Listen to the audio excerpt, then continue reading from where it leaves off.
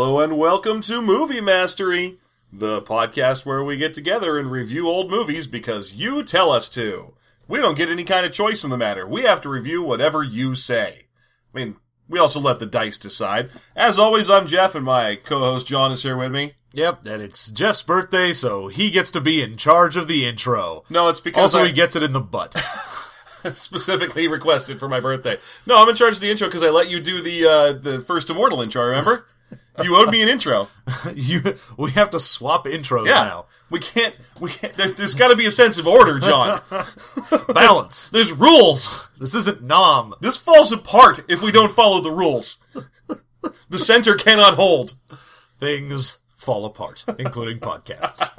So as always, we look at a list of movie recommendations you send to us, we roll randomly using a random number generator on the internet, and then we watch whatever the hell you said. We don't get to say no. So send us the worst movies you can think of. Right now, it's Holiday-a-thon, and so we are only watching holiday movies. Yep, only holidays. Every holiday. Any holiday you can possibly imagine. Valentine's Day? Sure! Yeah, please, make us watch those horrible Valentine's Day and New Year's movies. Oh yeah, give me all of those movies where it's just like freaking 40 different actors doing bit parts. Oh yeah, just freaking Gary Marshall just wasting his old man time. Just hey, let's put Gillian Anderson in a room with, I don't know, is Jon Stewart busy? Shit, that's already happened. Yeah. That's in Playing by Heart. Movies. Alright, so this time we rolled randomly out of the 7 options available, and we rolled a suggestion from someone calling themselves, Double Vec. Yeah, the Vec. Vec, and Vec suggested that we watch the Star Wars Holiday Special. Yep. Because of course he did. You know what's worse is that it's not just the Star Wars Holiday Special. He also wanted both the Ewok movies. So they're not Christmassy, so I put them over in the regular movie pile. But they are there. There are possibilities for the future. Yeah, which is funny because having them both in there means that there's a good one to be looking forward to and a bad one to be worried about. I mean, they're both dreck. Yeah, no, I'm like, what are you talking about? Like, oh yeah, this is the good, shitty Ewok wait movie. until you've seen them both. You'll know which one's the good one. Well, I saw the first one, but I was like 8, so meh. Well, the second one's got Wilford Brimley in it. Oh, I love Wilford Brimley. Right? So there you go. Right off the bat, that's already a better one. Yeah. I mean, and plus, that annoying kid from the first one, the boy with the axe, that's like a circuit board on a stick, Mace, he dies right away. He's real dead. Yeah, super dead. So are the parents. Just, boom, dead. Yeah, it's just a Batman scenario right now. It's a Batman scenario, except it's a 5-year-old girl, and she takes on the form of a whiny 5-year-old who hangs around with a supersonic rabbit. Well, yeah, that's what happened. A whiny 5-year-old broke through my window, and I was like, I must become a whiny 5-year-old. I'm whiny 5-year-old man. So that's not what we're watching. Villains will come to fear juice. No, we're watching the Star Wars Holiday Special, and we did manage to find something that might be a trailer for it online, so... I think it was a fan-made trailer, maybe. But whatever. It looked like it was cut to make it look serious. Yeah, no, this is a fan trailer of the Holiday Special that was made to make it look like this was probably part of the actual Star Wars canon. As if it counted as an actual entry in the trilogy. But, well, it just was focusing a lot on Vader and Han. Yeah, and there was a brief shot of Luke. Now, full disclosure, folks, I've seen the Star Wars Holiday Special. It's been a while, but I've seen it, and you never really forget. But it's worth it for me to review it with John anyway, because he has not seen it. Yeah. So I'm really looking forward to this. I'm a big Star Wars dork, so there's no way I was going to let it pass me by. So, of course, I've seen it. So, I'm just going to let John tell me what he thinks where he's going to find in the Star Wars Holiday Special. Well, I mean, obviously I've heard about the Holiday Special before, but I've avoided any specifics. But I do know that that trailer was total bullshit because, as far as I remember from what people have said, I'm pretty sure this revolves almost entirely around, like, Chewie's family. Yeah. And so you get like a Donkey Kong Country situation where it's like, I'm Grandpa Chewie, and I'm like Mama Chewie, and I'm whatever. And I don't know what the actual family name is, but they're all Chewies to me. I don't actually know either. I'm pretty sure you can look it up. You know what? When we come back from the break, I'll have looked it up. Yeah. While we're watching the movie, because I already know going in that this movie is a check your phone kind of thing. This is a 100% only bearable with smartphones movie. Yeah. So you got any other predictions you want to throw out there? I'm abstaining from predictions because I've seen it. So Life Day on Kashyyyk. Kashyyyk, yeah. Kashyyyk. Yeah. And let's go ahead and say prediction, they're going to have some sort of thing that they have to decorate, because you have to have a thing you decorate. You have to have like a tree. Got to decorate for Life Day, okay. I mean, you have to, and it's Kashyyyk, which is basically forest land anyway, so I assume it's not a tree because they live in trees. That would be like having a miniature house that you decorate in your house. Isn't that just a gingerbread house? Oh, yeah, I guess so. Do they have ginger trees? Yeah, they decorate gingerbread trees for Life Day. And then have houses that they put tinsel on. Well, you gotta give gifts, because you're basically doing Christmas, calling it a different thing. So you gotta have something you decorate, you gotta have gifts that you give, and you gotta probably have some, like, there's gotta be singing. There's gotta be some sort of singing in this. Oh gosh, is there ever. Okay, that's Nice. a good prediction. So, alright, I think we'll go ahead and go watch the TV presentation of the Star Wars Holiday Special. Please note that this is not actually a movie. This is an hour or so long old TV show that preempted the Incredible Hulk for a night. Yeah, seeing that made me way pissed off. I was like, oh, dude, instead of this, I could be watching The Incredible Hulk. Oh, you're so sad that you can hear the Incredible Hulk's sad walkaway music. Do, do, do, do. See? Right there. Do, do, do, do. I'm just gonna cut to that. That's gonna be the interstitial.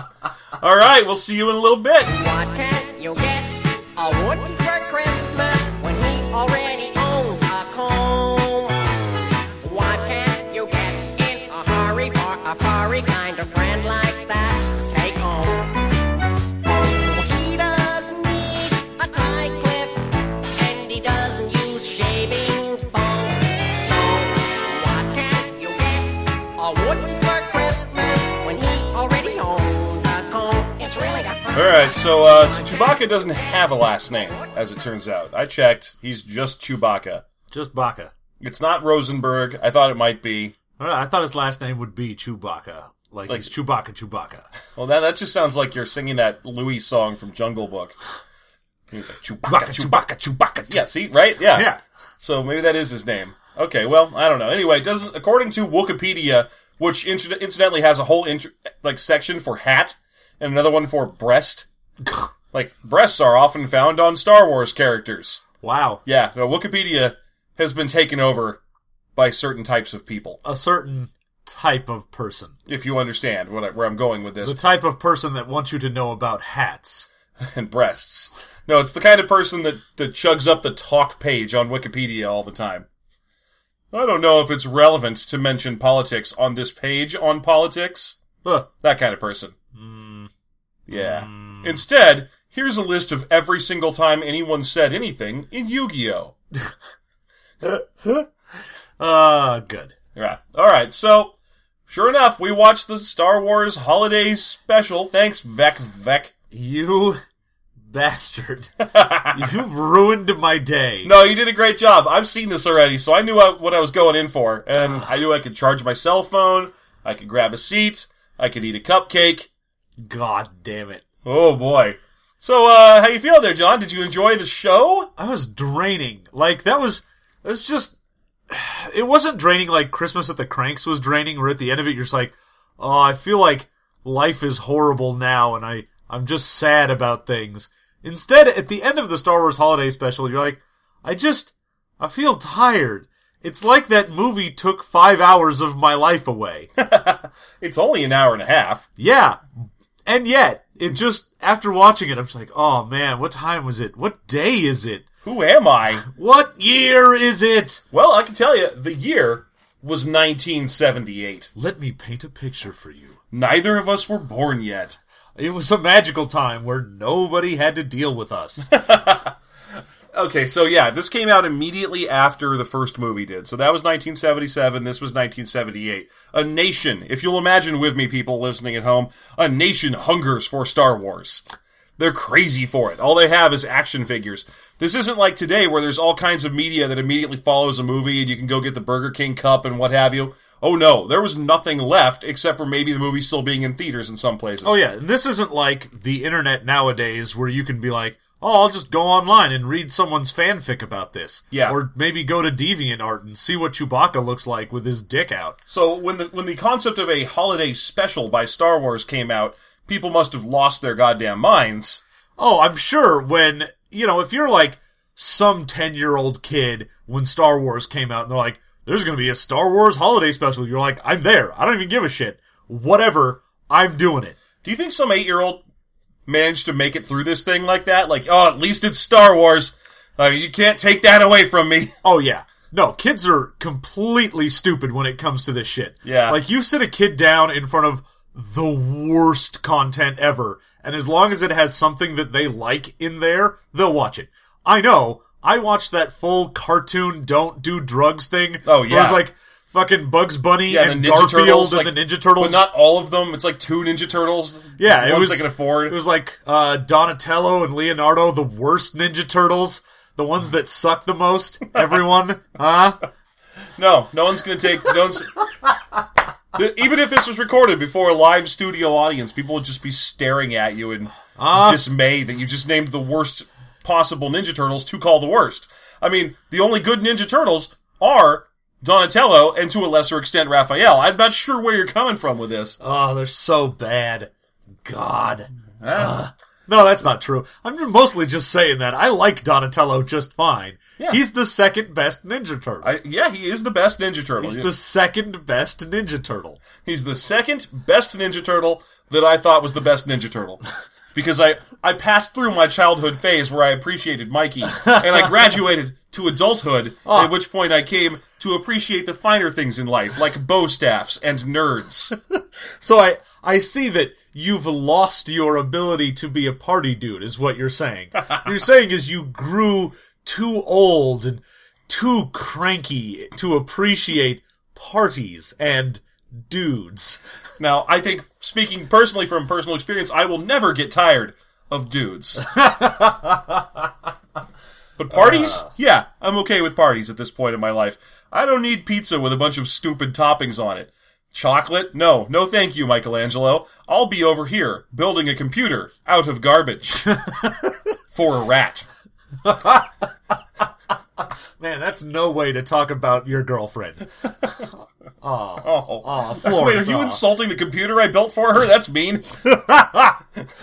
Yeah, calling Florence a rat, fine. Insulting the computer, though, how dare you? Oh, pistols at dawn, sir.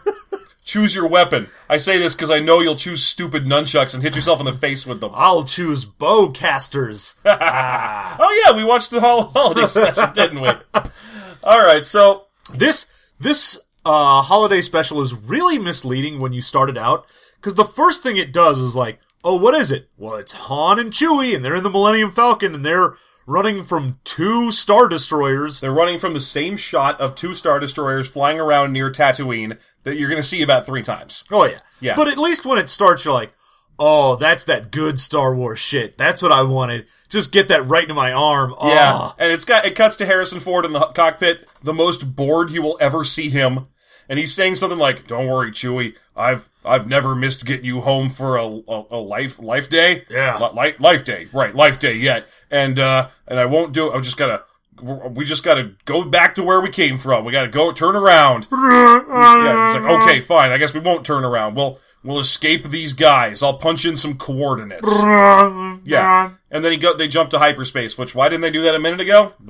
Yeah. Anyway, they jump to hyperspace, and then we cut to what is basically the meat and potatoes of this film, which is Chewbacca's house. Yeah, now, if you love Chewbacca's weird growling noises, then boy howdy, is this the movie for you, because right now, we get his entire family, and we're introduced to them with them speaking only their grunts and growls and no subtitles. We have no idea what's going on. Well, let's be fair though. Chewbacca's never had subtitles. No, but what Chewbacca has had is someone that immediately after he speaks interprets what he said. Yeah, you have Han Solo hanging. I know we need to go over there. I don't even know why you'd say it, Chewie. Oh yeah. No, you always have Han doing that, like, it's the 70s and I'm on a telephone with someone and I have to be like, well, yes, I do think that this is what we should do.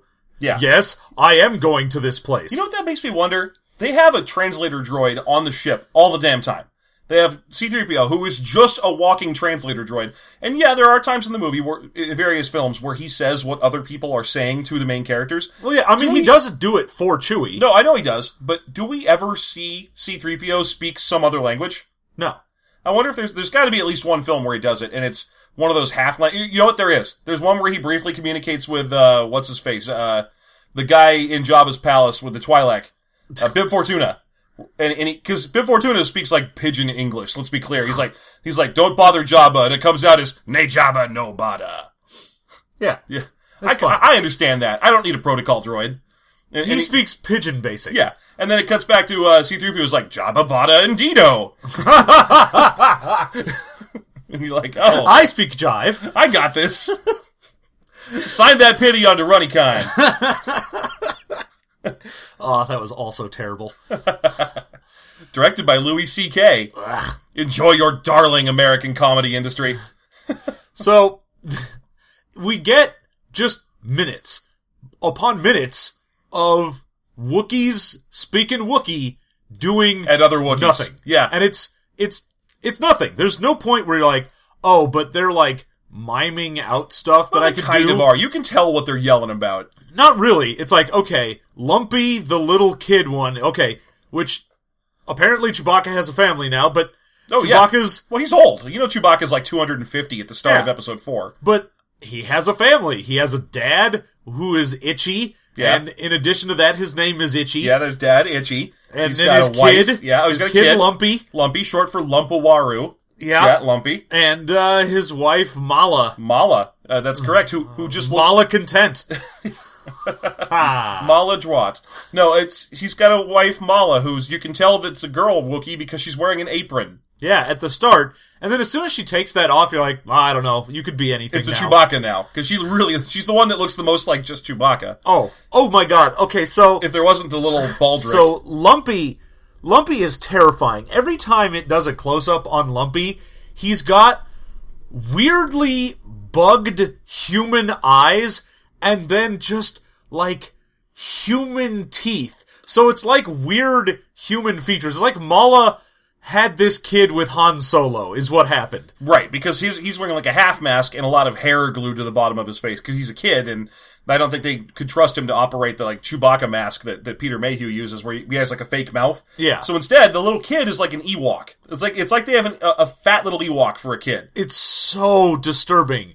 Because when he's just running around, you're like, okay, that's a tiny Wookiee, sure. Yeah, but with when a it goes weirdly small head. When it goes to his face, you're like, oh god, oh no. Oh, and it cuts to his face a lot, because this is mostly a film of reaction shots. Yeah. And so, anyway, there's 3 of them to describe. You got Mala, who is a girl Baka, like that's basically what she is. You got Lumpy, the most terrifying child Wookiee in the world, with perfect human teeth. And then Itchy, who's got like a bizarre Popeye character lower lip that he's got the lip going on that lets you know that he was probably from the South Virginia version of Kashyyyk. Yeah, which in the movie is briefly called Kashyyyk. Oh, Kashyyyk. Yeah. I don't, that's probably the official pronunciation. I think that's canon. Oh, yeah, that's canon now. That's canon. Kashyyyk. It's not Kashyyyk. And at one point I think they just call it Adine or Adir or something too. So, I don't know. It's not like they care. No, everyone was just super high during this film. Well, we got to save till we get to Carrie Fisher and her famous scene. But, okay, so, basically, we get about 3 to 10 minutes of Wookiee shtick, which is just these 3 people in their little treehouse. And it's just them growling at each other while, like, Lumpy annoys Itchy, and then Itchy yells at him. Yeah, like a bear. So Itchy is building a toy X-Wing, and then Lumpy runs in with another wooden X-Wing and just runs around going, eh, eh. And I honestly have no idea if, like, is it broken, or do you want to play? Oh, he's pretending he's flying it. That horrible noise he's making is him pretending he's making engine sounds. Okay. So he's flying it around the house, and he flies it too close to Itchy, who bear growls at him. Itchy just speaks in brr. That's like every time he talks, which, makes it sound like he's speaking a different language, because Lumpy just has a high-pitched... Well, that's the weird thing is, all of them speak whatever that language is completely differently. Because you have the standard Chewbacca growl, just like... Which is what... Mala's pretty damn close. And Mala tries to do that, but then Lumpy's just... Yeah. And Itchy's just... Yeah, he just never talks for more than a second. He's always just like, bah! Like, that's like everything he says. So, and also, Itchy is super white, so we know that he's an old Wookiee. So we know that he has privilege. Yeah, check that Wookiee privilege. Okay, so we get to watch them argue for a while, and it appears as though Mala wants Lumpy to take out a container of green stuff. Yeah, she's like, do chores. And he's like, I don't want to do chores. I want to steal this cookie. And she's like, don't steal that cookie. And he's like, okay, I won't steal that cookie. And then when she turns around, he tries to steal the cookie again. And other holiday family tribulations. And then eventually she manages to get him to go outside with a green plastic tub of something. I want to know who wrote this. Well, that's not hard to find out. The problem I have with it is, there's going to be, throughout the rest of this, in addition to dumb Wookiee shtick, is just cutting to little clips of, like, people singing, or the first thing that happens where it's just some circus troupe doing acrobat shenanigans. And there's no point to it. Like, usually in any of the holiday things, that's a thing you do. You cut to a bunch of clips, you know, someone does a musical number, someone does a dance number, you've got a bunch of little things that happen in these holiday specials. Yeah. That's fine. I get that. That's what this is, yeah, absolutely. And incidentally, if you're looking for the real answer of who wrote this, it's Bruce Vilanch. Oh, God. Oh, I thought I couldn't hate him anymore, but now I do. Yeah, Bruce Vilanch, if you're not familiar, is the hilariously ugly gay dude who writes the Oscars. And was always on like Hollywood Squares. Yeah, he's big on that. He by all intents and purposes is a legitimately very funny writer and a nice guy, but he is like circus ugly. Like, oh yeah, like it's like a thing that he's adopted at this point as part of his persona. The problem is there was no jokes in this. Like, there also wasn't anything that had to do with Life Day until the very, very end. Oh, yeah. Normally in a holiday special, you're like, all right, we're cutting to clips of people celebrating Christmas or singing a Christmas song or doing a Christmas thing, whatever it is. It all ties into a theme. But this, the only theme was Star Wars. So it was a Star Wars special that happened to also include mentions of Life Day. Yeah, the only people who mention Life Day, of course, are the people that they call on various phones, because you can't tell if the Wookiees are talking about Life Day or not. They're just barking at each other. So, anyway, to push the story, well, basically what happens throughout the whole film is, in order to keep various Wookiees occupied so that they'll stop making horrible noises at each other, they watch TV. And everything in their house is a TV. They never watch a show on the same TV twice. Every time they want to watch a show or make a phone call, they go to some new device and use that instead. Which is also weird because you're thinking, alright, you got the Wookiees, they're on their, like, weird treehouse planet, and they're running around, but, like, everything is a screen? Oh, yeah. And even, like, they tried to do the hollow screen thing with, like, the first one. The first one where you had the opening, like, the chess scene. Yeah, because they have the hollow chess set. So they have a hollow chess board, just like in Star Wars. So, you know, they turn it on for Lumpy so that he'll shut up for a minute. But it's all just acrobats. Yeah, and it's not done in that kind of claymation style that the original hollow chess scene was. Instead, it's a circus troupe comes out, and they've got a guy dressed as a green devil waving his tail around, and a bunch of jugglers, and it's the worst music though, because it's essentially a guy playing a vuvuzela while people do the most simple flips you've ever seen. Yeah, I mean, I do find the two guys flipping each other over thing to be kind of a cool trick that someone's doing, but mostly it's just some jugglers, and then yeah, some music that's going burr, burr, burr, burr, burr, burr, burr, burr, burr. Just, and then at one point, one of the acrobats gets sick of being a little tiny acrobat, so he just teleports himself bigger, and then just kind of stands over there and gesticulates, and at one point he points at the holodeck as if to say, or hollow chessboard, as if to say, look, there's circus guys there! Like, oh yeah, I turned it on because of circus guys. Which, I don't understand what's going on here. Like, is this a Life Day tradition? Is this a thing that, like, oh yes, every Life Day the Wookiees get together and watch the traditional humans doing acrobatics? Oh god, that's no. a thing we do. No, this is because Lumpy is like 3. This is the equivalent of giving him the iPad so he can have Dora. That's what this is. It's like, oh, just give him his Dora. He wants to watch Dora. and then they give it to him, and he's like, bah, ah, and he keeps clapping for the stuff on screen, or trying to touch it. And it keeps, there's multiple shots from the acrobat's perspective with this enormous half-child, half-monster leering face behind them as he smiles in wonderment at basic circus acrobatics. Which, oh my god, that is just terrifying, because anything that shows Lumpy's face is terrifying.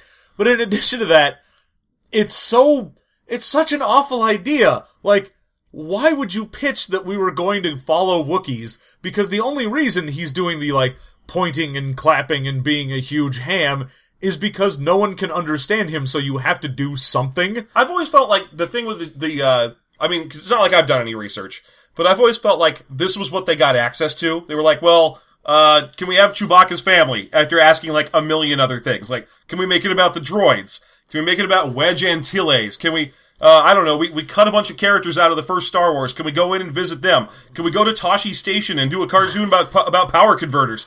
Give me Mon Mothma. Give me something. Well, she's 5 years out from existing at this point. So at this point we've got nothing. You have only the things that happened in the first movie here. Ugh. So, I mean, if you wanted, you could go back and get, like, Cammy Lauzauner and so on. Characters that existed only in the filming and then were cut before the movie came out. You could use them. Give me, like, what was fucking Obi-Wan doing when he was saying, I'm old Ben? Like, give me something. Well, anything. Couldn't do that because that would have ruined the prequels. Oh, no. Something might have ruined the prequels. Oh my god. So, okay.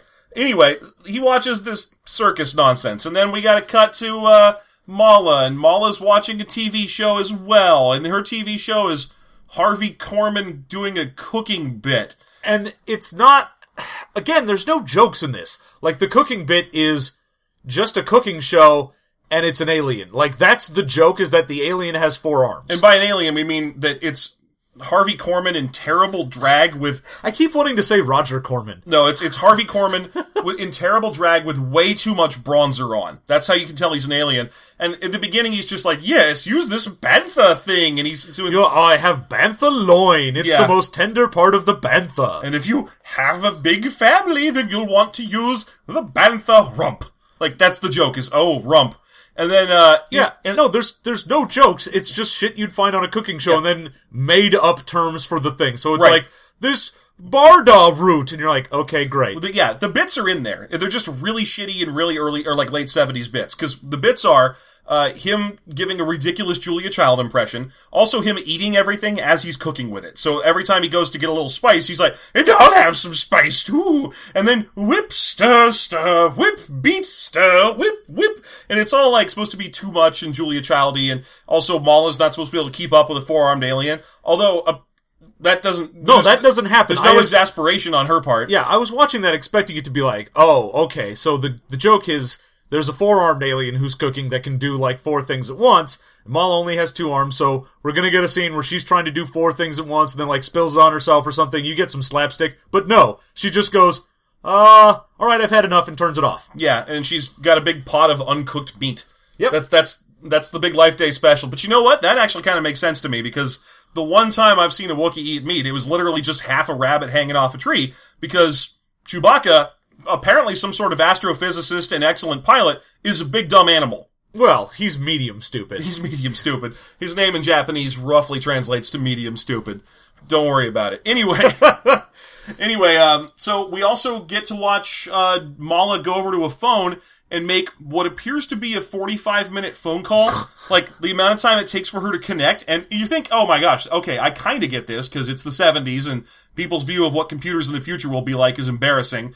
And also, maybe she's trying to call off planet. That must be the thing, is that it takes forever to dial off planet. Oh no, she's calling a corner store. Yeah, and the way it connects is, it's almost like you were trying to use AOL to get online back in the day. Like a modem. It's just sitting there making a bunch of noise like, and just doing that forever. There's a good 20-second point where it just goes,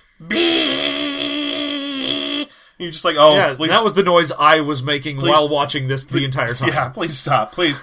And then it finally connects to Art Carney, who is...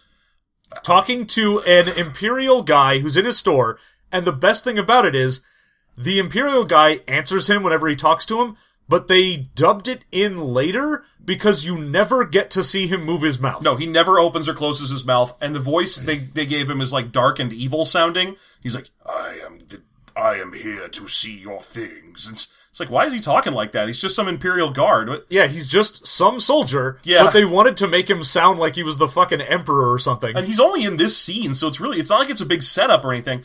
Art Carney in this movie is practically the big protagonist. Like, he's the only one who's got an arc or anything in this film. Yeah, So no, he's there to be like, oh, and Mala's calling. All right, well, hey, Mala, are you asking about that shaggy rug that's supposed to be delivered? Oh, this joke, yeah. A woman did it by hand and just by herself. You could say she did it by hand. Solo. And you're like, oh, God. But finally, at least it was a joke. Like, I'm a half hour into this stupid thing and it's the first joke. I don't care if it's the dumbest pun. I'll bring it to you. Leia. I'm sorry. Leda. Excuse me.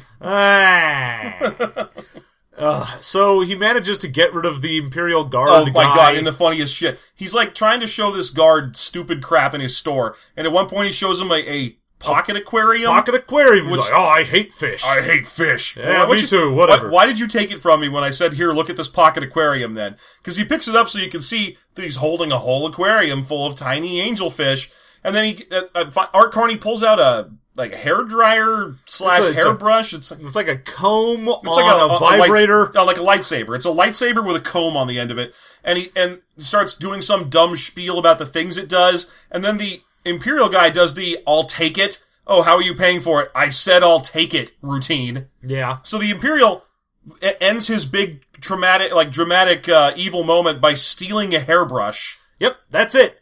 Fucking the Imperial soldier goes to a corner store on Kashyyyk and steals a hairbrush. Great. The stakes are real high in this one. And scene. Theater. Food.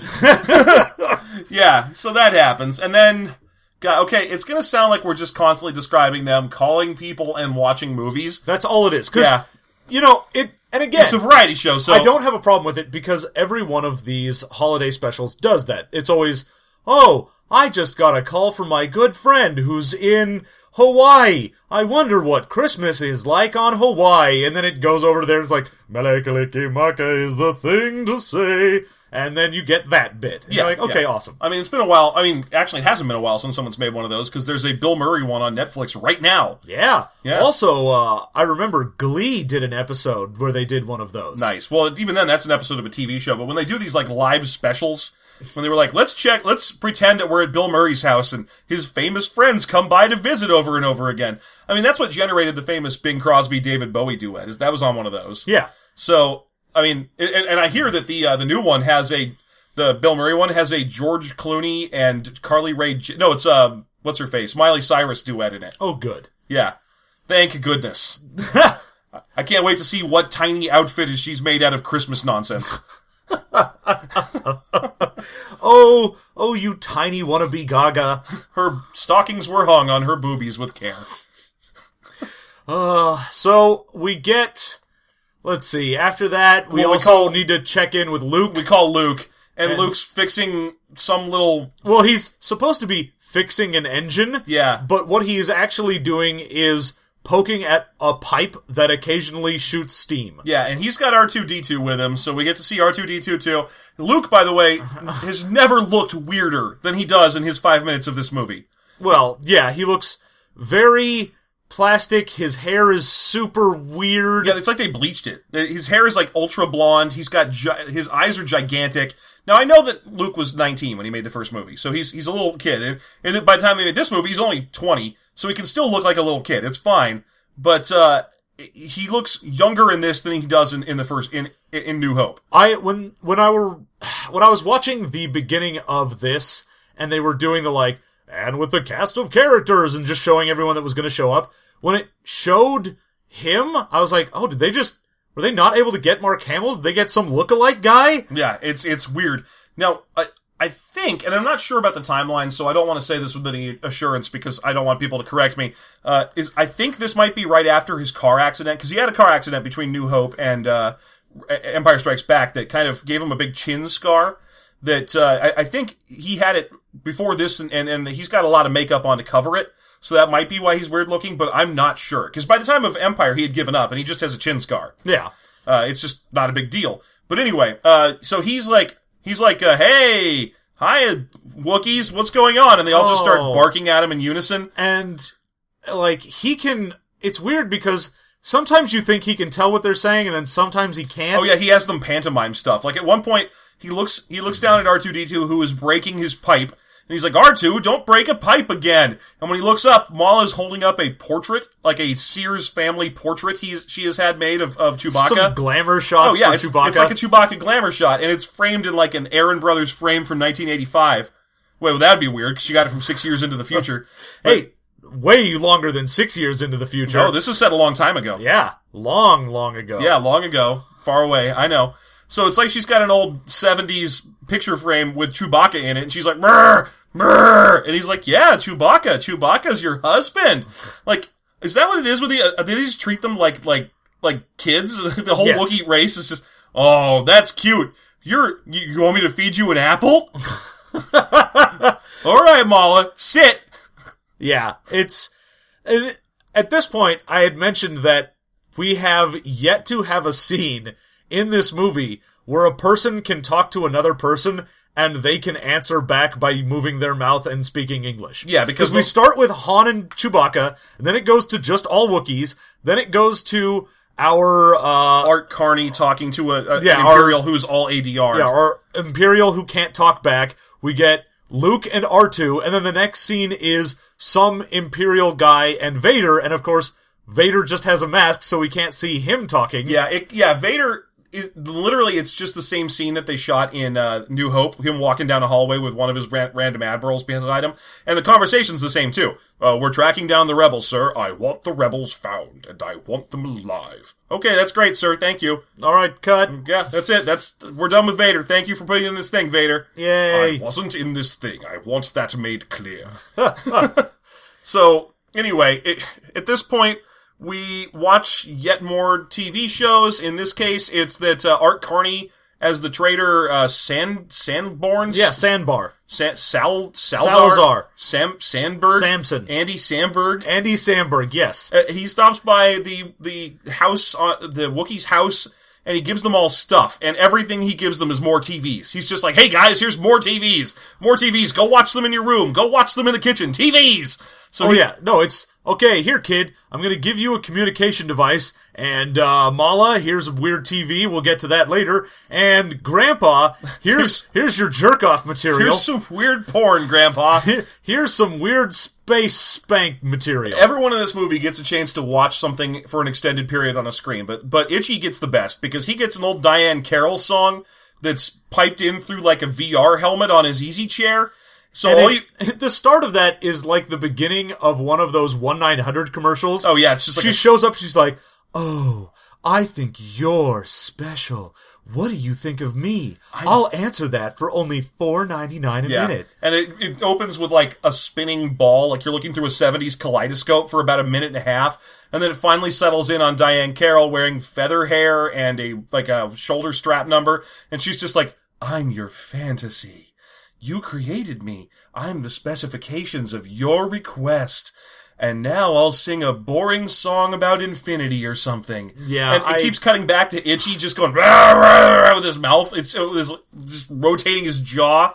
Yeah, Whoa. it's real nasty because you can tell he's super into it. Yeah, and you're like, man, does that make you a weird Wookiee pervert? Like, if you fancy humans as a Wookiee, are you like weird? Is that like bestiality for them? I don't think so. I mean, I think it just explains why Lumpy is quarter human. Oh yeah, no, that is 100% the son of Mala and Han Solo. Yeah, because I think they just happily interbreed with humans somehow. But anyway, he watches this and he just keeps going, "This is great. Oh yeah," kind of stuff for the whole length of this 6-minute boring post-disco sad sack of a song. It's so awful. Yeah. Like, It's again, something about wanting to bend a minute into eternity. That's the it's lyrics. like, oh, if I could just take this minute forever. And you're like, that's a thing that I've heard before. But you've managed to make this just slow and boring and terrible. It's literally, I just realized this, it's the song Time in a Bottle. Yeah. Yeah, it's the Croce song Time in a Bottle, except it's being sung by Diane Carroll, and it's being sung to a jerking off old Wookiee. He's probably using one of those space vibrating hairbrushes on his own butt. Obviously. Yeah, that's got to be what's happening. So we get that, and then it's going to be time for the Imperials to show up. Almost, because still they have to call Leia before the Imperials show up. Oh, that's right. We need to get the stumbly, completely fucked up Leia. Yeah, so they try. At this point, we need to find yet another TV screen in the house, having established that there's one in the kitchen, that there's the hollow chessboard, there's a VR chair, there's a phone in the living room, and then they slide over a panel in the living room to reveal yet another phone, which they use to call Leia.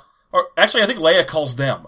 And it's C-3PO is trying to call them for Leia, and Leia's like doing paperwork in a space office, and then they call the Wookiees, and thankfully C-3PO's there to translate this time, and Leia comes popping up to talk to them, and she's like, oh, it's Mala, and she comes around to the other side of her desk, and she falls on it briefly, like she cannot walk straight. Oh yeah, no, she is just stumbling and like... She is coked to the gills. Super expanded eyes, she's just like...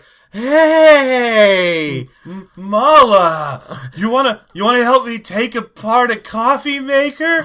Molly, you're so bright. You're so pretty. I wanna brush your hair. So she's she's on coke, not ecstasy. It shouldn't be like that. No, fair enough. You're so soft. I can't stop petting you. Mala, I've got an idea for a restaurant. We should buy a boat. Let's get on that train. So anyway, she's blinking and slurring and wide-eyed. I don't even feel like covering this to any great extent because I think it's one of the most famous things about this is how coked up she is. But anyway, she tries to ask Mala she wants to speak to Han. Is why she's calling in. So she's like C-3PO, I'm glad I won't have to listen to your dumbass translate. Let's get Han on the phone. Because she starts off like Mala comes up, rah, rah, rah, rah, and literally Leia is dismissive of this. She's like, I don't want to tie up the line. C-3PO, make that thing get Han Solo.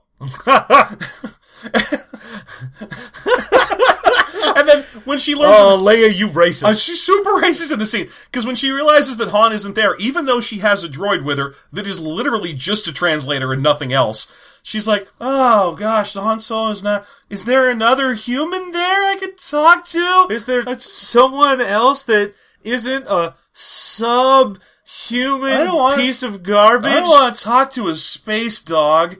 Give me a human or anything that could, like a Greedo would be fine. A Greedo. A Greedo. Give me a Greedo. And anyway, it turns out luckily Art Carney's there, so he pops up and is like, yes ma'am, I'm Andy Samberg, the traitor, and I'll take care of these Wookiees. I'll make sure to brush their fur and get them kenneled by 8. I'll feed them twice a day, I will. I'll take them out on walks until they make oopsies.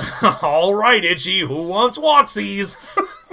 Yeah, so that's good enough for Leia, and she's like, don't worry, Han'll show up because he always does. He'll get to the Life Day because he's not Ms. Life Day. Yeah, and at this point she's looking down and away from the camera and blinking. Just Life Day, it's Wookiee, and bye. And then, oh my lord! Exit Leia, and then some Imperials show up in the Wookiee den. Yeah, and they're just there to be like, we're here to see if maybe someone in this house is part of the rebellion. Which they sent an officer, 2 stormtroopers, and like an interrogator, and an interrogator guy. He's wearing the outfit you use if you fire the Death Star's cannons. Well, yeah, he's in the black outfit, which means you're some sort of specialist. He's probably the pilot who drove the vehicle containing them over here. Which I don't understand. There are a shitload of places on this planet. Are all of them getting an officer? Well, they do mention that they have to go to more houses tonight. Yeah, but they spend like 45 minutes in one house just dicking around. Well, that's because one of them sits down to watch a Jefferson Starship song, and then all of them have to sit down to watch a reality show. Yes, so okay, that is true. So they pop in and they start making vague, stupid threats. Except they don't really seem all that mad at the Wookiees. All they do is point out that there's one adult male Wookiee missing from the house, and they're just kind of like, "Well, we'll just search the house." But then Art Carney is like, "Hey, let me just distract you. You're gonna get distracted by me doing distracting things." Which is weird, because he's not doing it when they get like, oh yeah, we know that there's some secret rebel button that's over behind something, and he starts distracting them so they don't get to it. Yeah. They're just looking around, and he's doing, oh, I need to distract you from whatever shtick, I'll try except to it sell doesn't you this. matter. Yeah, he tries to sell him a wallet. Yeah. And anyway, they don't like him, so they keep putting him at gunpoint. And my favorite thing in that is that the stormtrooper they have is holding the gun by, like, okay, so you normally hold a gun, and then he holds it by the top of it. Mm-hmm. So he's holding, like, the top of the barrel of the gun and using that to point it at people. That's gonna get real. Well, I mean, they shoot lasers, so I guess I don't know how hot that's going to get. But it just, one, looks stupid. It looks so awful. And two, I'm like, aren't you gonna, like, injure yourself? What's going on here? Well, he's a stormtrooper. What do you want? I mean, you get what you pay for with stormtroopers, right? I mean, they get defeated by Ewoks left and right. Yeah, well, who doesn't? Those things are horrible murder bears. Well, they really are, and apparently, one of them is Chewbacca's kid. Yeah. This is explaining a lot to me watching this movie, is that there's a little Ewok in this movie, and he runs around with an X-Wing. Okay, well, anyway, in an attempt to distract them all, Art Carney manages to get one of them to watch yet another little TV, and this one plays a Jefferson Starship song. Which is so Jefferson Starship-y. Like, it's just dumb, weird, trippy rock that eventually you hear the lyrics and you're like, this is talking about a space god that disappeared and you want to come back. Yeah, like Copa Khan or something. Yeah, Copa Khan, the great god, and he went into the sky and he will return one day. And you're like, are you in a cult? Do you need help, Jefferson Starship? I like that he's got a little purple lightsaber microphone in this shot. Oh yeah, all of the instruments are weirdly like lightsaber-esque. Like the keyboard is just a purple lightsaber keyboard. Right. This song is terrible, by the way. Like, there's a point in the middle where he breaks down for a bit and just talks. And he's just like walking around with his purple lightsaber he's holding an inch from his mouth and going like, yeah, and if the great god ever does return, we'll be there to greet him with cocoa and informational pamphlets. I mean, it's just him talking and then right back into his boring song. And I mean, it's just a 70s video. Like, it's just the shot of these guys with a purple light filter applied over them. And again, the problem is, like, the other song we had, the Jerk-Off Material, or the Jefferson Starship, or anything, all of these are just songs. Oh yeah, they're like, we were talking about this earlier, there's variety show stuff. They're just like, hey, Jefferson Starship, do you have a song that you haven't really used for anything major yet? Oh yeah, we got a real good one about the lost space god Copa Khan. Yeah, we got this song, like, Lost Lights in the Sky. Yeah. We're gonna do that for you. We got one about how we built a city.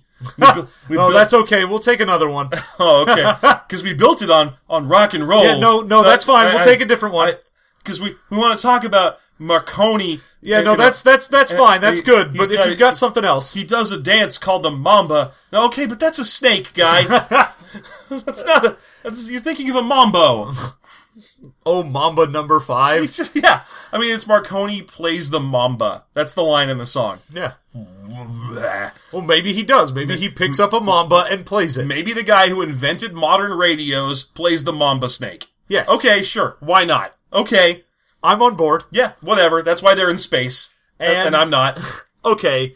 So we get that. We also get a wonderful scene of the Empire being sort of comically evil. Because up to this point, we're like, oh yeah, they're just fascists. We get it. They're bad guys. Yeah. But then they go into the kid's room and are like unnecessarily mean. Oh yeah, they're like rip apart the head on one of his stuffed animals. They're just tossing his shit around. It's like, and again, Lumpy is basically a little dog. Like, he's just a whiny little dog. And then when they come back down, the leader, the officer guy's like, all right, little one, you should go clean your room. Yeah. That should keep him busy for a while. Yeah, so he goes upstairs and he's like, instead of trying to clean his room, he starts building a little TV for himself.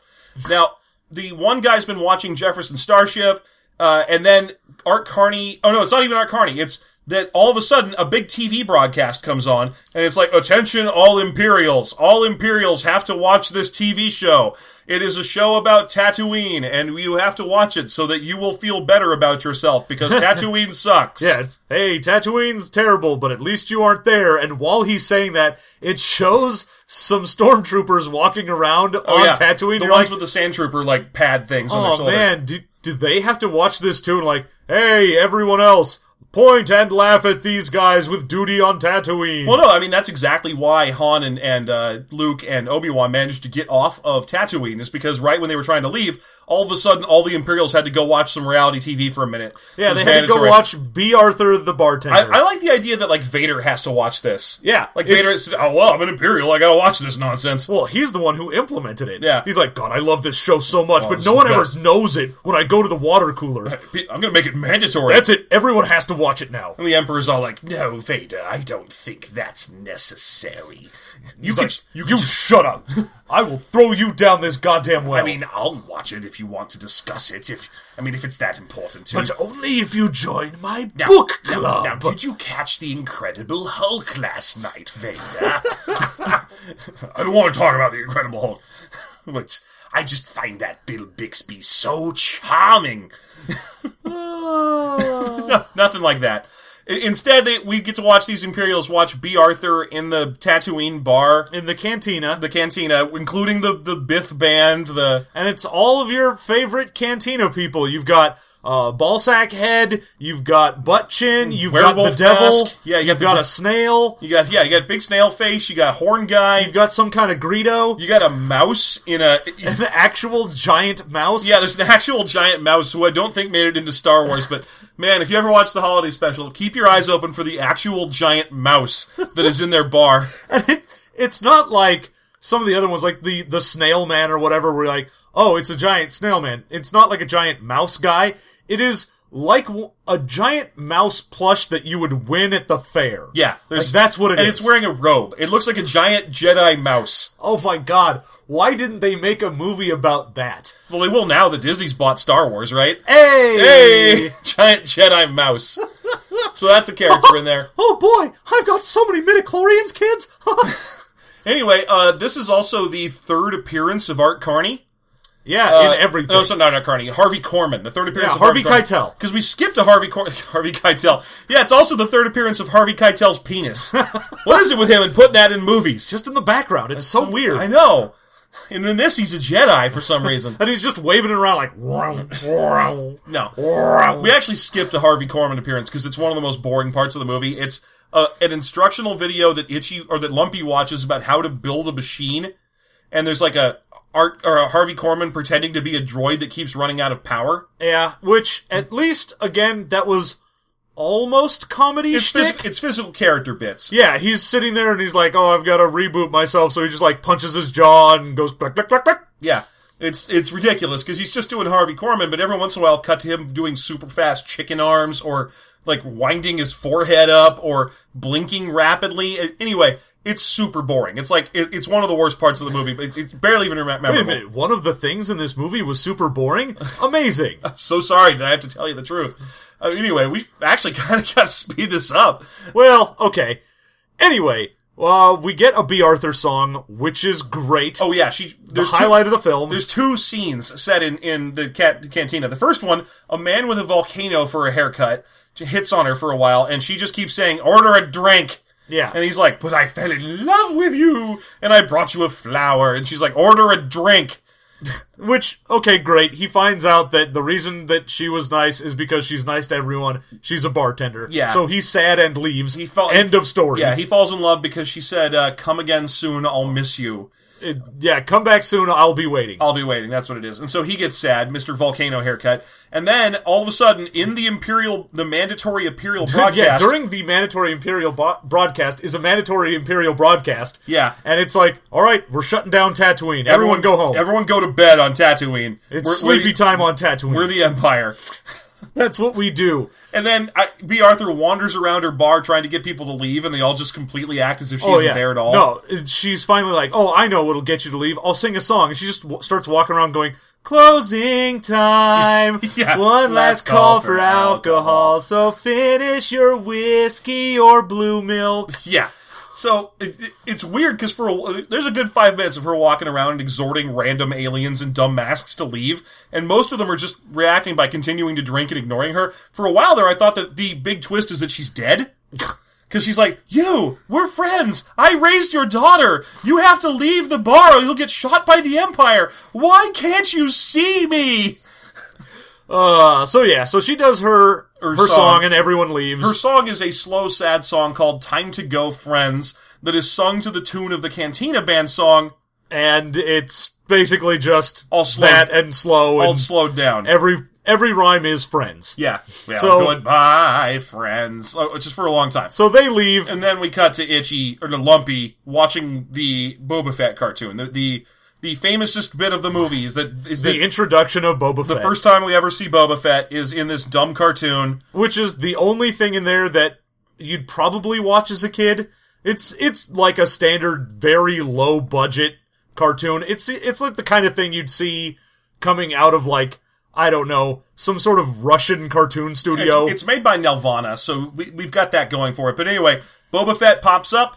It starts with Han Solo hung upside down in his own ship, and Chewbacca gesticulating wildly through a camera to Princess Leia and Luke, and then the Millennium Falcon flies by them and lands in a huge tub of strawberry jelly. Well, the weird thing about this is they were getting a magical amulet. Yeah, they need to get a magical amulet that makes you invisible. And so they find it, but apparently it gives you a sleeping curse, and that's why everything's all messed up, and why he didn't take the Millennium Falcon back. Yeah, and Boba Fett's there riding a dinosaur, and Boba Fett pretends to be their friend, and then it turns out he's trying to sell them to Vader, and when, in the stupidest situation possible, Luke shows up and R2's freaking out, and he's like, R2, don't worry, Boba Fett's our good friend and a loyal companion. And then C-3PO says, no, sir, R2's confused because you said that Boba Fett is your friend, and that doesn't fit into his databanks. For you see, we have discovered that Boba Fett is actually a traitor, and he is trying to sell you to Vader. And I'm like, why did you open with that instead of talking about what fits into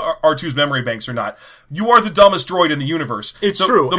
They also let Boba Fett just hang out for a while before they were like, oh, BT dubs. By the way, yeah, I mean, literally, they stop and fix Luke and Han and so on first, before they're like, oh, Boba Fett, by the way, is a traitor, as it turns out. We'll talk about that when he's standing behind me. Oh, yeah, and the fact that Boba Fett didn't just immediately attempt to, like, murder them. Well, they have to be kept alive. Vader did make that clear. But anyway, Boba Fett backs up and jetpacks out of there, and that's the end of Boba Fett. Hooray! Oh, and we get one of those classic cartoon laugh outros, because Chewbacca's like, oh, I never trusted Boba Fett because he didn't smell right. Wah, wah, wah. I don't remember. Did episode 4 set up that Chewbacca is primarily a smell-based character? Yeah. You remember when he was walking around, and he was like, Sarah, friend, smell bad. Yeah, you remember that part? Yeah, I do. Remember when Han and Chewie are in the Bog of Eternal Stench, and they have to fight an Ewok to get over a bridge? Oh my gosh. Do you remember that part? part? I do. And I remember when Vader showed up and sang Dance Magic Dance. Yeah, you remember that. Yeah. Yeah. I would like to see Vader singing Dance Magic Dance. Go on, James Earl Jones, get on that shit. Let's make that happen. David Prowse, call me.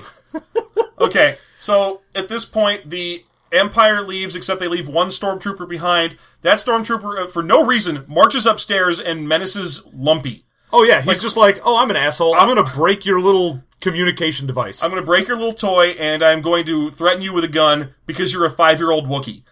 And the other Wookiees just stay downstairs and watch. They're just like, oh, he's going upstairs for some reason.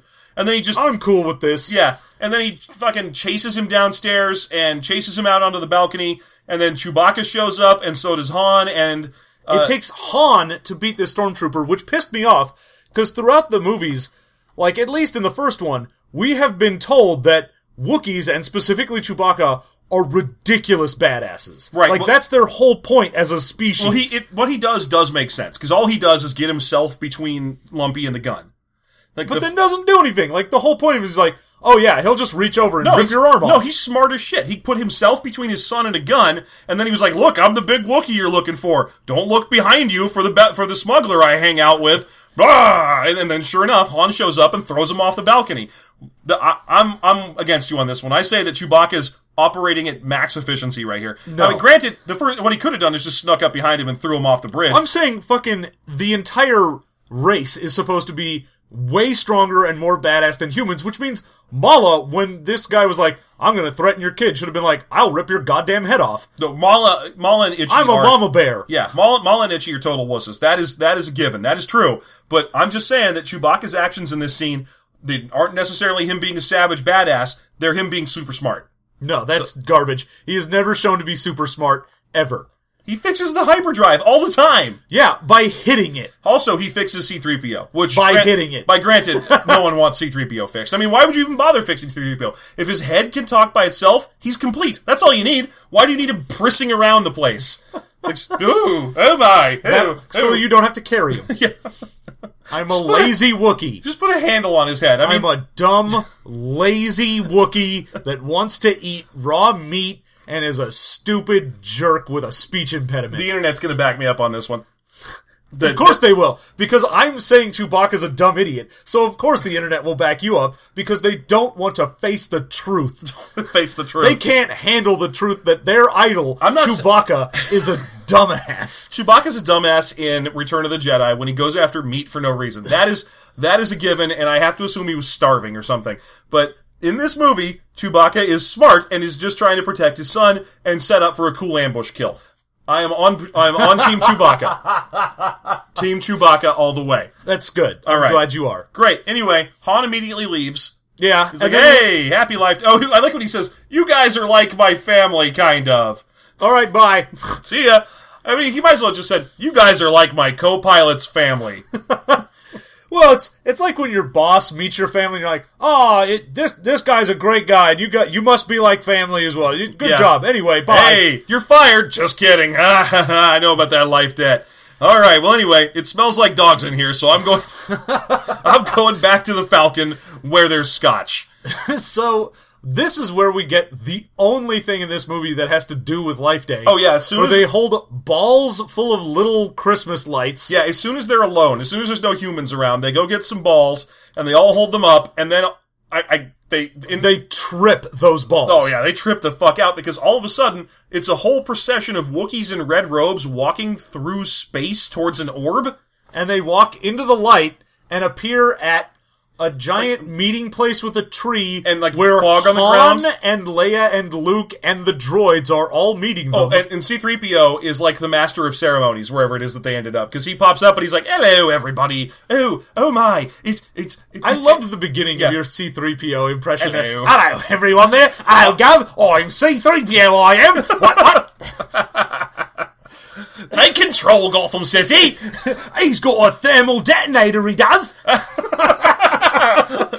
Jabba, Bada, and Dido. Crikey! That's the right vendor at Boba Fett. No, he pops in. Oh, hello. I wish I was alive, because if I was alive, then I'd be experiencing Life Day as well. Oh, you have such emotions about this. I'm so jealous. Yeah. And then we get Carrie Fisher's amazing song. Oh, yeah, she comes up and she is too coked up to stand on her own, so she hangs on Peter Mayhew. Oh, yeah, she's just like, hold me, for I cannot stand. If you don't hold me still, I will run the fuck around. I am tweaking so hard right now. I will take these hair buns off and snort the residual coke out of them. I will begin to eat these because I believe that they are cinnamon rolls. And then she sings a song about Life Day, kind of. The only word I can remember from it is harmony. Yeah, so it's one of those like, we're all together and that's good. We live in harmony and the great tree of life. We live in a beautiful world, she says. Yeah, that's exactly it. And she's like, it's a beautiful day. Yeah. And then at one point she says, and the days go by, water flowing. This is not my beautiful Wookiee. Yeah, she's like, today is the greatest Life Day I've ever known. Yeah, that was it. That was the joke. Yeah, and then it's over, and we cut back to the Wookiees, and they are hanging around a table in the Wookiee house. and then one by one they bow their heads in prayer to what I have to assume is Wookiee Jesus. I think it's a tree. I'm almost certain, from what I gathered in this movie, Life Day is the worship of the life tree. The life tree. Probably, right? Yeah. Yeah, so, okay, John, you made a couple of predictions about what you thought was going to happen in this movie. One of them was that they were going to have to decorate. Which they didn't have to. No decorating. There was just balls. Balls. There was... I did, however, get the presents thing right. Yeah, there were presents because Art Carney showed up. gives presents. He shows up with a bunch of TVs and porn for all these Wookiees. Which is all I want for Christmas. Yeah. If you're listening out there... Just send TVs and porn to me. John, care of System Mastery. Anytown, USA, 123 Street Place. Yeah. So I was sort of right on that, and then I was 100% right on the singing. Yeah, there was some singing. I knew going in that there was going to be some singing. It's a B. Arthur song and a Princess Leia song. Yeah, we get a lot of dumb music that sucks. I love that during the Princess Leia song, they cut to the other two leads from Star Wars. They cut to Harrison Ford looking down and grumpy. Oh yeah, whenever they cut to someone, like, I think it had to have been after the accident for Hamill, because he just looks like he's in pain, and it might just be because he has to listen to this song. I figure he's on whatever 1978 had to offer in pain medicine. Because he's just got this, like, vacant looking off into the distance stare. He's like, oh god, just make it through this. Yeah, to me, he's got morphine face in this movie. Like, he has literally not a crack or a feature break in his face because he is completely relaxed. Yeah. As relaxed as morphine can do. So he's just like... and then Han, grumpy as hell that he has to be there. Yeah. And then we cut to the credits. And that's it. That was the whole thing. So we're gonna do the best and the worst on this one. Let's start it out. Now, you've already seen this. Mm-hmm. So, what on a rewatch is the highlight for you? Oh, it remains my favorite part of the film, which is the B. Arthur scene, because at least B. Arthur vamping around and singing a dumb song to a slowed down version of the Cantina song is amazing. Oh, I'll grant you that. Yeah, so the B. Arthur sequence is my favorite. It gets us away from the goddamn Wookiees for a while. And B. Arthur's hilarious song is great, and all the time she spends trying to hang out with these puppets and stupid Halloween masks in the cantina and trying to make it real. Like, at one point she hugs a giant mouse. And at another point she tries to high-five one of Figrin Dawn's Modal Nodes, the Jizz Band. Yeah, that's right. I know a lot about Star Wars. Yeah. I figured that the Jizz Band was just because they had ball sacks for heads. They do have ball sacks for heads, and they are jizz whalers. They They are. They whale that jizz. Anyway, she's hanging out with them and trying to get them to leave. That's my favorite part of this. Yours? What's your favorite part of this film? Okay, definitely the best thing in this movie is she made it by hand. Solo. Oh, Christ. Really? That's your favorite part? It's the only thing in this movie that made me go, ha! Fair The enough. rest of this movie, I'm just sitting there watching it going, oh, God, why? But that, for a brief, shining moment, I was like, ha ha! Puns. Like, that was it. I had, like, a good 5 seconds of, and that was all. That was your happy place. That was it. That your was one little moment of good times. That was my good times. That was all. Thanks, Art Carney. You did it. All right. So the worst thing in this for you... Okay. Worst thing in this for me, I'm gonna say the disappointing and very childish cartoon sequence, which I feel like we didn't give proper shrift to because we were running out of time. But, I mean, Han Solo's face in the cartoon... he looks like a picture from a dollar bill, and I don't mean the face from, like, one of the presidents. I mean the pyramid. I mean, he's got a pyramid for a face. He looks ridiculous. He has, like, lines for eyes and a giant chin. You don't get to see him very much, because he spends most of the cartoon knocked out unconscious. No, like I said, the animation in that looks like it's a weird foreign knockoff cartoon. Oh, yeah. It's bizarre. And it's just sort of, Boba Fett's like, I'm going to get them, until they find out that I'm going to get them, and then I'll just leave, I guess. No, it looks like it was... a weird Korean cartoon called Star Fights, and... Yeah, except there's no way that's true, because it was 1978, and everyone in the animation industry was still terrified of the Asian countries. No, I know. It just, nowadays, is what I would assume was going on there. Yeah, but in this case, it's just terrible American animation. I'm surprised that Ralph Bakshi isn't connected to it in some way. I mean, you can tell he isn't, because no one calls anyone else any racial slurs. Also, there's no tits. Yeah, there's no tits, like, flopping around in the breeze. Yeah. So it's not Ralph Bakshi's Star Wars, which... granted, I would like to see. And your least favorite thing? Okay, worst thing in this is... It's a toss-up for me. Is it the 10 minutes of uninterrupted Wookiee yelling? That's number one on the list, is Yeah. the beginning of this where I'm sitting there going, this is like an endurance test of just art. It's like if someone went, oh, I need you to come into my experimental art theater, and they just sat there and yelled at the audience for 10 minutes. Yeah. That's what this felt like. No, this is like if you asked Shia LaBeouf to write a Star Wars film, this is what it'd end up with, Yes. because no one would let him steal actual dialogue. And he'd be like, let's see, what's not dialogue? Wookiees yelling. I got this. No, okay, I mean... And I the was so other- excited to watch you see that, because I knew you didn't know it was going to do that going in. No. That it's just Wookiees Wookieing at each other, and then their Wookieing intensifies. Yeah. The other thing is the dumb song that's the stroke material for the dad. Oh, that yeah, one is that's creepy. awful. Yeah. Well, the song is terrible. Like, the other songs are also bad, but at least, like, Jefferson Starship had some energy. Yeah. And the Carrie Fisher one was just weird enough, and it was at the end, so I didn't care. And the B. Arthur one's like a musical piece, so Yeah. it's fine. It's like from some campy-ass musical. It's fine. It doesn't matter. But that one was just like, this is putting me to sleep in a movie that is already boring. Yeah, so that is a very boring sequence. So there we go. We'll No just cut the redeeming difference features. between those two. Yeah, it's fine. And yeah, I was really looking forward to watching this with you because I knew that it has this big bomb in the first 10 minutes. Because you watch and you're like, oh, look at that. It's Han Solo and Chewbacca and they're escaping the Empire and this is great. And then, right after that, 10 minutes of uninterrupted Wookiees yelling at each other.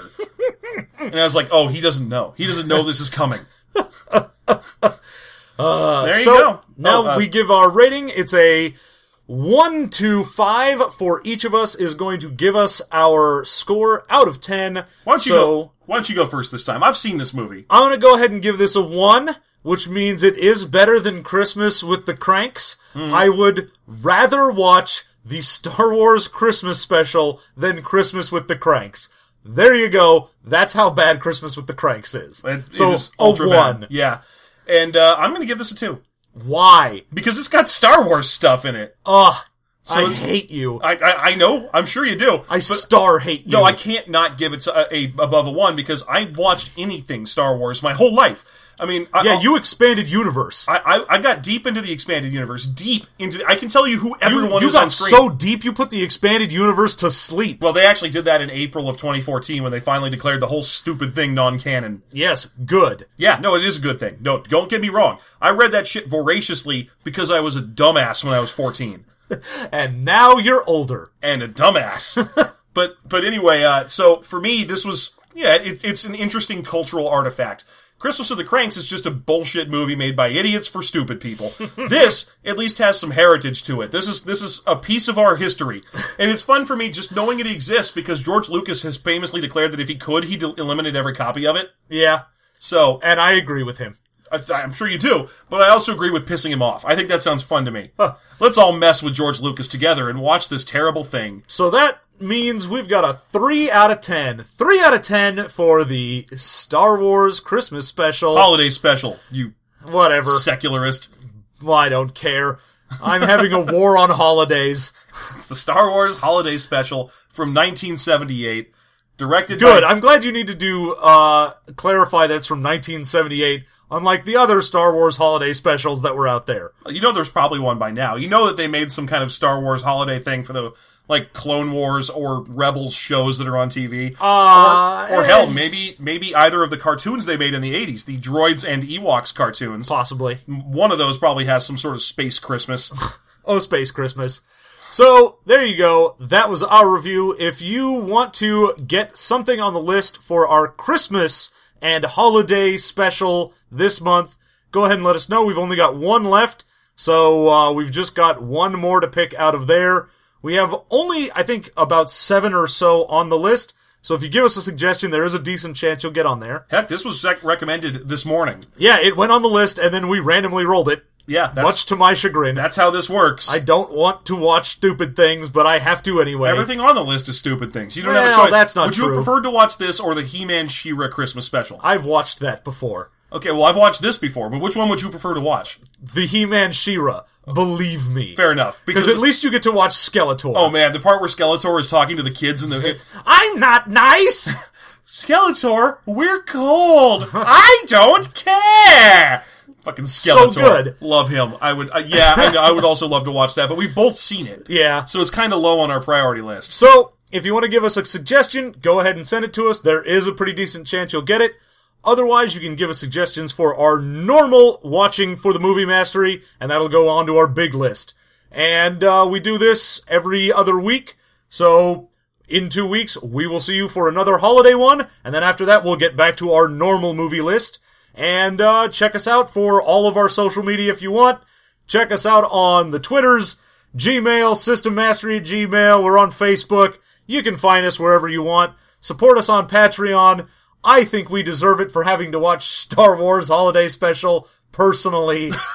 I would personally enjoy if someone would just coddle me a little after this. Just someone be the big spoon. Here's $1. Oh, thanks.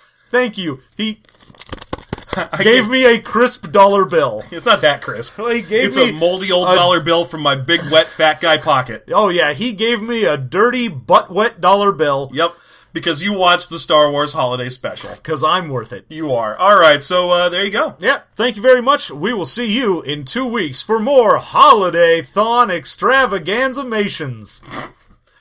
Just keep changing that name. Run a tab for the Empire.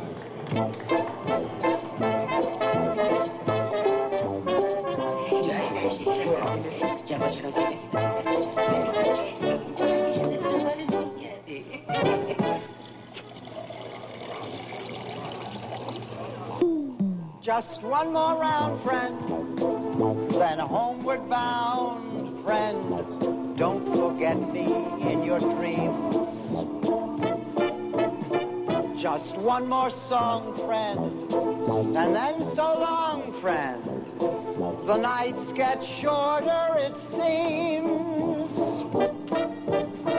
Just one more rhyme, friend. Yes, it's a crime, friend.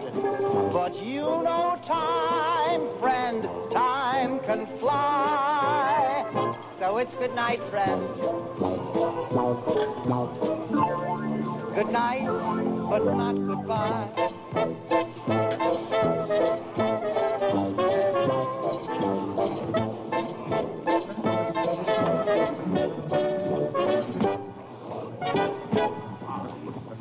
Just one more drop, friend, before we stop, friend.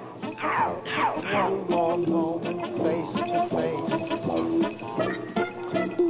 Next time you're dry, friend, try stopping by, friend, if there's a light in the place. We may not thrive, friend, but we survive, friend. Look, we're alive, friend, you and I. So say goodnight, friend.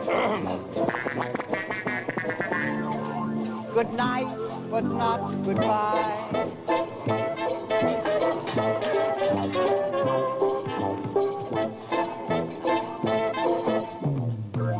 Just one more dance, friend. Just one more chance. One more chorus, one more tune. It's not the end, friend.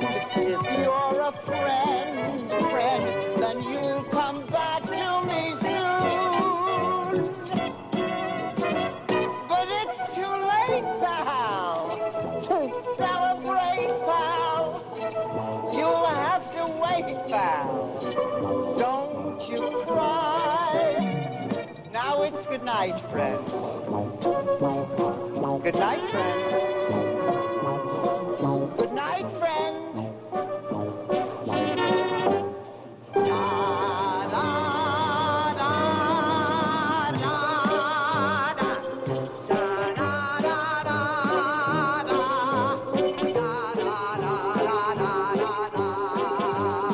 Follow me.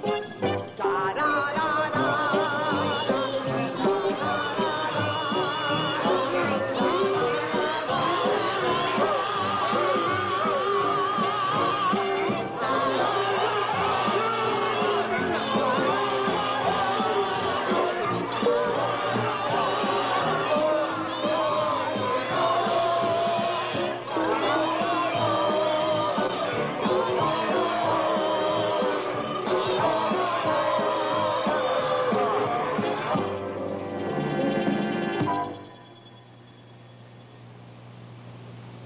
You're such a dear friend. You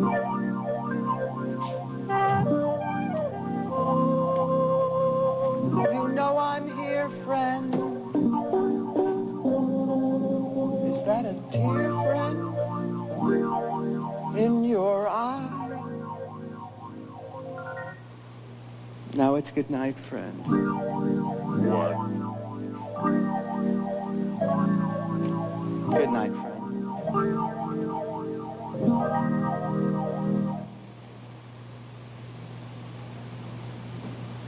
Good night, but not.